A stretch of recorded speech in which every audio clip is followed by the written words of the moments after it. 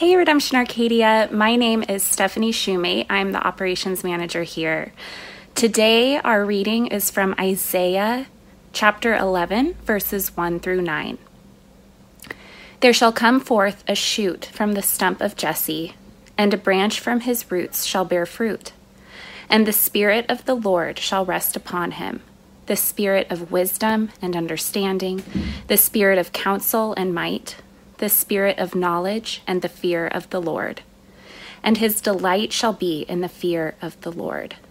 He shall not judge by what his eyes see, or decide disputes by what his ears hear, but with righteousness he shall judge the poor, and decide with equity for the meek of the earth. And he shall strike the earth with the rod of his mouth, and with the breath of his lips he shall kill the wicked.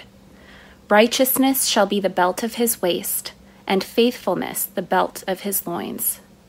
The wolf shall dwell with the lamb, and the leopard shall lie down with the young goat, and the calf and the lion and the fattened calf together, and a little child shall lead them.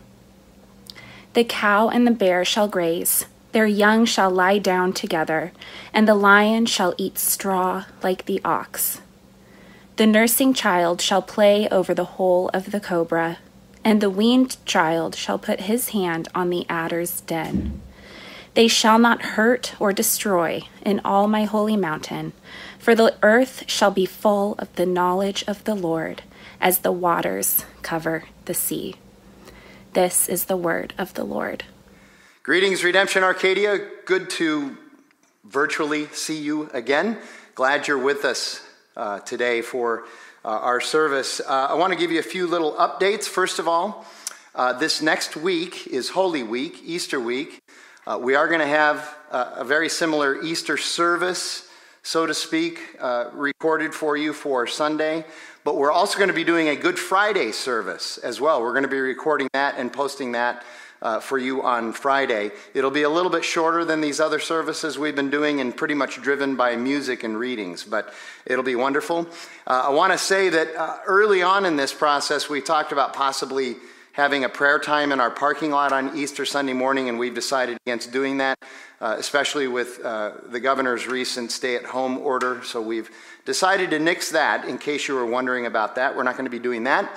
You heard from Tyler James already about the Jesus Changed My Life program that we're doing, and we'd really love for you to be able to participate in that as well, and make sure that you get a chance to look at Tyler's example video in addition to that. Other than that, under this new normal, for the time being, things have been going well.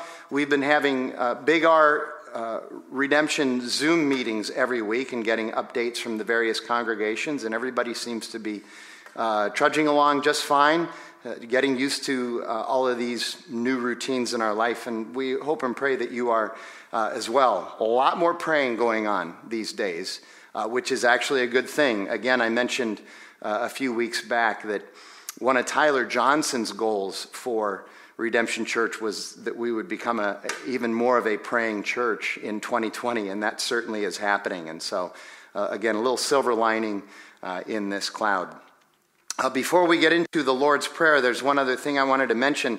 As what almost always happens when there is a crisis such as this, people begin to muse about what God is doing in the midst of this. And of course, been hearing from some people about how this virus is God's judgment on sinful humankind.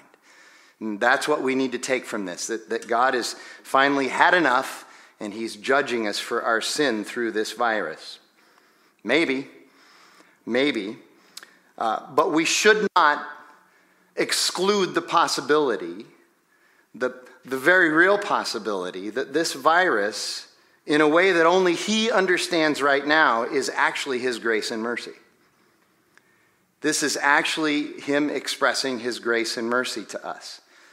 We should search the scriptures and be reminded that his word tells us often how there is meaning and purpose in suffering, in challenges, in tribulation, and in disruption. We probably don't see it now. That's perfectly understandable, and in fact, it's perfectly understandable that we'd be a little bit upset with God the way we perceive him handling things right now. I get that. But remember, with God, redemption often comes at unexpected and unanticipated times. And almost always, again, in my life, as I've looked back on the most difficult parts of my life, that's when I really begin to understand how God worked in the midst of those challenges. So just remember, we can't be absolutely sure exactly what God is doing in the midst of this, other than we know that Jesus has told us, the Apostle Paul has told us, the Bible continually tells us that in times of challenge, in times of tribulation, we actually are able to find ourselves in many ways because God is working through that. We develop perseverance, we develop patience, we develop perspective, so remember that. Well, we are continuing in the Lord's Prayer today in Matthew chapter 6 again. We're going through this very slowly, bit by bit. Last week we talked about the word hallowed. Our Father who is in heaven, hallowed be your name. And so we zeroed in on that word. And that word literally means honored or set apart, holy and righteous.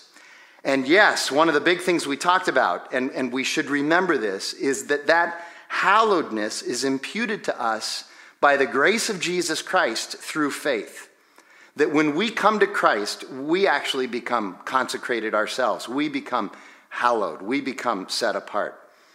And so this week now, we flow into verse 10. Your kingdom come, your will be done on earth as it is in heaven. So I want you to think about this prayer. Our Father who is in heaven, just think about sort of the narrative flow of it. Our Father who is in heaven, hallowed be your name. Your kingdom come, your will be done on earth as it is in heaven. Give us this day our daily bread. So what comes after the verse we're looking at today? Your kingdom come, your will be done on earth as it is in heaven. What comes next is a request. Give us this day your daily bread. And then another request. Forgive us our transgressions as we forgive those who have transgressed against us. And then yet another request. And deliver us from evil. Okay, so you can see now, I hope, that everything we've been doing in this prayer up until now and including today is setting us up for how we can properly request things from God. I've been saying for a couple of weeks now, this prayer is about God. God is the focus. We don't start the prayer by saying, hey, God, here you go. Here's what I want. We start with, our Father who is in heaven, hallowed be your name. And now today we talk about this act of submission and acknowledgement. Your kingdom come, your will be done on earth as it is in heaven. So think about it this way. Our Father in heaven, hallowed be your name. That's our reverence for him. Do we start this prayer with our reverence for him? Then your kingdom come, your will be done on earth as it is in heaven. That's our response to the reverence that we have for him. We want his kingdom. We want his will. And we want it here. We want it with us, and we want it now. And we're acknowledging his awesomeness and his deity. And that leads to what we would call right requests. That's what we're going to look at on April 19th after Easter. We're going to start looking at that. The right request for the basic requirements of life, our daily bread. Get us through today, God. Get us through today. Genuine needs. Our right request for right relationships. Forgive us our transgressions as we go about and forgive others. Right relationships. And then our right request for protection and obedience. And deliver us from sin. Deliver us from evil. There's truly a beautiful progression of wisdom here. I'm reminded that Psalm 27, David writes this psalm, and in it he says that God calls us to seek his face. This prayer, the Lord's Prayer, begins with us seeking God's face. And when we first seek God's face, as this prayer calls us to, we then have the discernment and the wisdom to make the right requests. Another way to say it is this, and Jesus teaches this in the Gospels. Are you building your house on the rock, or are you building your house on sand? Are you building your life, your house on a firm foundation? Or are you building it on something that's just going to wash away when trouble comes? And so now, this verse 10, Your kingdom come, your will be done on earth as it is in heaven. I get the sense in reading about it, in talking to people about it, that this might be the most obscure part of this prayer. I mean, what exactly does this mean? Your kingdom come, your will be done on earth as it is in heaven. What would it mean if all of that happened? It feels like this is the part of the prayer that's most open to interpretation. And I think that anyone who has ever prayed this prayer would like their interpretation to be the correct interpretation. So let's break it down. I see this verse, this part of the prayer, as a prayer of contrast. A prayer of contrast. Now, you're going to have a slide inserted here that's going to help you understand what I'm about to talk about. But looking at that slide now, you see that God is at the center of this prayer. He's the focus. We turn our face towards him. And now we say, your kingdom come. And to the left of your kingdom come is the alternative. My kingdom. Or your kingdom. Not God's kingdom, but your kingdom. Watching this video. On the right is what we're asking for, what this prayer asks for, God's kingdom. Your will be done is at the center. On the left is, well, no, my will. That's the alternative. But on the right is God's will. And then this one is a little bit more difficult. On earth as it is in heaven. On the left, you see that on earth there's sin down here. But on the right, you see holiness, because there's only holiness in heaven. There's only going to be holiness in the New Jerusalem once we get there. So this is a tough call. We're asking for God's kingdom to come here where there is sin. And the reason we're asking for God's kingdom to come here is because there is sin here. We would like the alternative that this prayer offers. So again, first and foremost, God is at the center. Our Father in heaven, hallowed be your name. And then it is a prayer of contrast. And I want to say this again. What is the alternative to God's kingdom, God's will, and his kingdom reigning here on earth? Very simple. Focus on me. Focus on my kingdom. Focus on my will. Focus on what I want. So let's break it down into these three different sections. We'll talk first about kingdom. You and I, we are all kingdom builders. We're all building our little kingdom. Whatever that might be, and some people's kingdoms are bigger than others, but we're all trying to build these kingdoms. But as we build these kingdoms, have you noticed that glitches seem to happen in the midst of all of our kingdom building? So often we're building it and then a glitch happens, or the kingdom just crumbles. The problem is we are not sovereign. So when we build our kingdom, it's really subject to somebody else's bigger, grander, more sovereign kingdom than ours. The problem, though, is that we're quite certain that our kingdom would be better for us than God's kingdom. We're just sure of that. We may not say it out loud, I know, but we think it. We think God just doesn't really know my situation. He really doesn't know exactly what would be best for me, but I do. I'm me. Of course I would know these things. So my kingdom would be better for me than God's kingdom. Well, no, not really. And so when we pray this prayer, and especially this part, verse 10, it is a prayer of submission. This is the part of the prayer where we fully submit to him. And we say, we are letting go of my kingdom, my will. And we want you now to reign. It's a prayer of acknowledgement. But this also means that to pray this prayer legitimately, we need to be Christians. Jesus says this, very truly I tell you, no one can see the kingdom of God unless they are born again. No one can see the kingdom of God unless they're born again. That word see could be translated as no one can understand, no one can fathom, no one can pine for, no one can pursue the kingdom of God unless they are born again. And so the only way we can submit is to humbly come to Jesus in repentance and faith. So there is a character of humility, of quietude, and of thankfulness about the kingdom of God. I'm going to talk more about that next week during the Easter message. This character of quietude, of smallness that exists in the kingdom of God. Furthermore, consider these sayings of Jesus about the kingdom. And I'm not even going to read them all, but turn to Matthew chapter 13. You can pause the video now if you need to turn to Matthew chapter 13.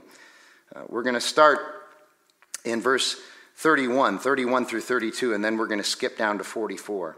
This is Jesus talking about the kingdom of God. Jesus put another parable before the people, saying, "The kingdom of heaven is like a grain of mustard seed that a man took and sowed in his field. It is the smallest of all seeds, but when it is grown, it is larger than all the garden plants and becomes a tree, so that the birds of the air come and make nests in its branches." I love that juxtaposition there that Jesus talks about, how the kingdom, it's almost as if you can't really sense or see that it's coming upon us. In a way, that was kind of my salvation experience. I had no idea what God was doing in my life. And then almost seemed like the next thing I knew, I was praying the prayer to ask Jesus to come into my life. Now, it was several months in the working. But I look back on that and it was like, it was a covert operation by God to capture my heart. This is the kingdom of God.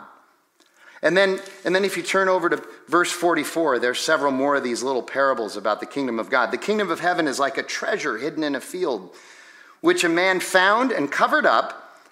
Then in his joy, he goes and sells all that he has and buys that field. He'll give up everything for the kingdom of God. Again, the kingdom of heaven is like a merchant in search of fine pearls, who on finding one pearl of great value went and sold all that he had and bought that pearl. And again, the kingdom of heaven is like a net that was thrown into the sea and gathered fish of every kind. And when it was full, men drew it ashore and sat down and sorted the good into containers, but threw away the bad. So it will be at the end of the age. The angels will come out and separate the evil from the righteous and throw them into the fiery furnace. In that place, there will be weeping and gnashing of teeth. And all of us, sometimes we struggle to admit this, but all of us, really, we would appreciate it if we could just get rid of injustice and evil. That's what Jesus is saying the kingdom of God is going to do. We will be rid of injustice and evil. And so those are some pictures of the kingdom of God. Honestly, could any of these things be said about our kingdoms that we're building here on earth? I don't think so. I don't think so. There is a difference between our kingdom and God's kingdom. And by the way, before we move on to the second section, I can also understand some trepidation about this wonderful kingdom. Because after all, Jesus did say at the beginning of the Sermon on the Mount, "Blessed are those who are persecuted for righteousness' sake, for theirs is the kingdom of heaven." There is a cost for this kingdom. There is. Now, the main cost has already been borne by Jesus, the crucifixion, the payment for our sin. And yet, we also enter this kingdom as believers with the sufferings of Jesus. In Tyler's Jesus Changed My Life video, you're going to hear something about that. He doesn't say it directly, but that's essentially what his video is about. And Paul says the same thing in Philippians chapter 3. Listen to this passage in Philippians chapter 3. Paul writes, "Indeed, I count everything as loss because of the surpassing worth of knowing Christ Jesus my Lord. For his sake, I have suffered the loss of all things and count them as rubbish." Sounds like those parables we just read. "In order that I might gain Christ and be found in him, not having a righteousness of my own that comes from the law, because that's impossible, but that which comes through faith in Christ, the righteousness from God that depends on faith, that I may know him," Jesus, "and the power of the resurrection." Yes, I want to know Jesus and the power of the resurrection. We're doing good so far, Paul, but this next clause, "and that I might share in his sufferings." Becoming like him in his death. Oh, wow. And Paul says, For this, it is that by any means possible, I may attain the resurrection from the dead. I'll do anything to be a part of this kingdom. So the second contrast that we see in this, my will, your will versus God's will. You know, we love agency. We love the notion of free will. I have free will. We love the illusion of control. We hate any notion of determinism, and we struggle with election. But the fact is, He, God alone, is sovereign. And though challenging at times, I understand, it is better for us to acknowledge His will rather than ours. And Jesus knows this all too well Himself. Some of you are familiar with what I call Jesus' Plan B prayer. Right before He's arrested, when He knows He's going to the cross, He's in the Garden of Gethsemane and He's praying. And He says, Father, please let this cup pass from my hands, this cup of wrath that I am about to have poured out on me because of the sin of everybody. Please let this cup of wrath pass before me. But not my will, your will. In a sense, what He's praying is, God, Father, if there's a plan B, could we wheel that out and take a look at it right now? Because I'm not that excited about plan A. But He ends His prayer with the acknowledgement and the submission of who His Father is. But not my will, your will be done. And that's the end of the prayer. And He goes to the cross for us.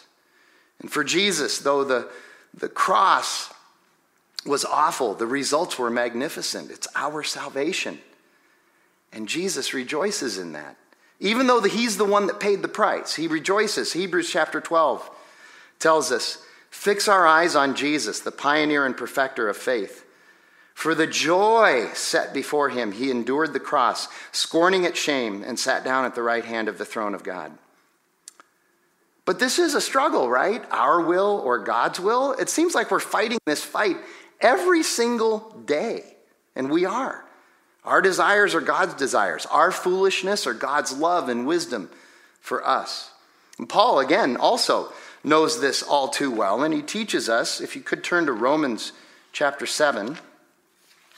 Again, pause the video if you need to. Romans chapter 7. It's a fascinating passage. I'm going to start in verse 14. Paul writes this. And I've referred to this in the past. You got to slow down. You really got to follow what Paul is doing here. It's almost a little bit Dr. Seuss-ish, the way he talks and goes back and forth, but he's making an incredibly important point in this passage. Starting in verse 14, Paul writes, for we know that the law is spiritual, but I am of the flesh, sold under sin. He's speaking for all of us here. For I do not understand my own actions. For I do not do what I want, but I do the very thing I hate. All of us can identify with that. Now, if I do what I do not want, I agree with the law, that it is good. The law is good. So now it is no longer I who do it, but sin that dwells within me. This is interesting. I don't know how many of you have ever read Robert Louis Stevenson's little novella, Dr. Jekyll and Mr. Hyde, or The Strange Case of Dr. Jekyll and Mr. Hyde. It's a short little novel, maybe 90 pages. It's an allegory of Romans chapter 7. Think about it that way. Verse 18, for I know that nothing good dwells in me, that is in my flesh, for I have the desire to do what is right, but not the ability to carry it out. For I do not do the good I want, but the evil I do not want is what I keep on doing. Now, if I do what I do not want, it is no longer I who do it, but sin that dwells within me. Verse 21. So I find it to be a law that when I want to do right, evil lies close at hand. Can you identify with that? For I delight in the law of God in my inner being.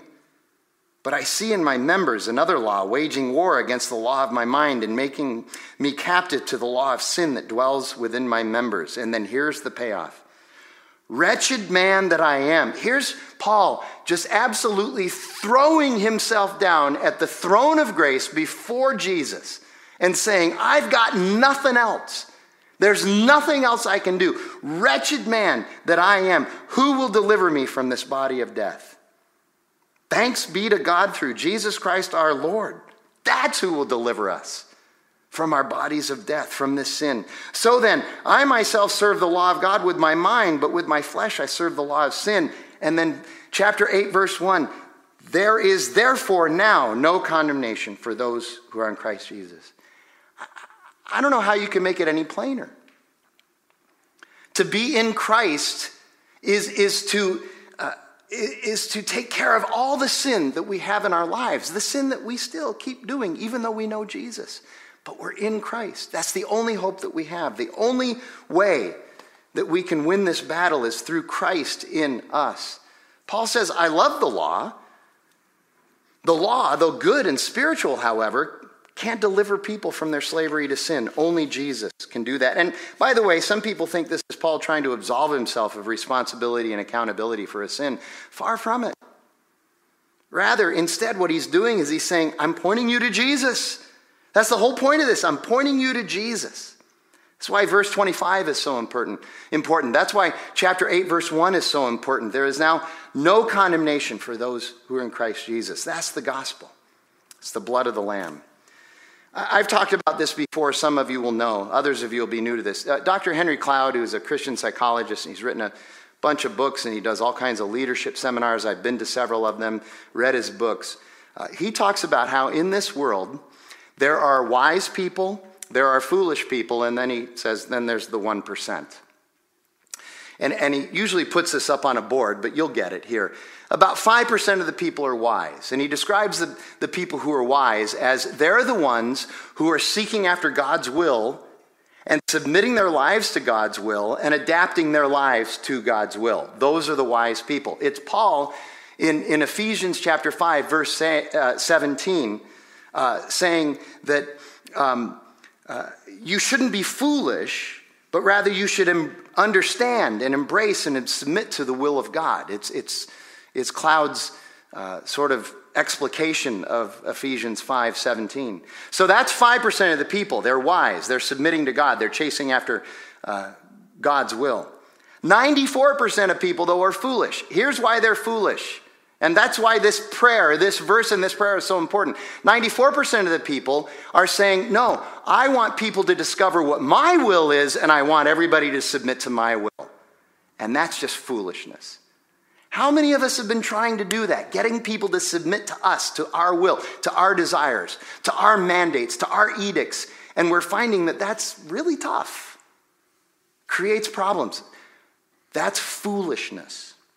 And then there's that 1%. Unfortunately, Cloud gives us the truth. He says about 1% are so determined that everybody's going to submit to their own will, to their own, quote, wisdom, that you actually have to try to get away from them by calling the police or getting an attorney, something like that, because they are so bent on doing that, unfortunately. So last, let's talk about the last part of this verse, this prayer, the kingdom of heaven coming here on earth. So what would that look like? What does that mean, heaven here on earth? You know, sometimes you and I use that phrase, heaven on earth, to describe a pleasurable experience or something that we see as good and pure or Zinburger. On the other hand, some people think about this notion of heaven on earth and we dismiss the idea out of hand because we look at the overwhelming sin and injustice and wickedness that we live with in this world and we throw up our hands and we say, that's impossible. It's never going to happen. But Jesus has a whole other idea about this kingdom on earth. The presence of God's kingdom here on earth in the midst of sin, darkness, corruption, and fear actually refers to the reign of Christ in the minds, hearts, hands, and feet of believers. It's the reign of Christ in our minds, in our hearts, in our hands, and in our footies. How's that? Okay. See, our call and our prayer is that by the power of the Holy Spirit, we would increasingly, as God's people, we would increasingly reflect God's love, grace, justice, mercy, obedience, and honor, and we would proclaim his good news. And it's not going to be perfect. I mean, it's certainly not.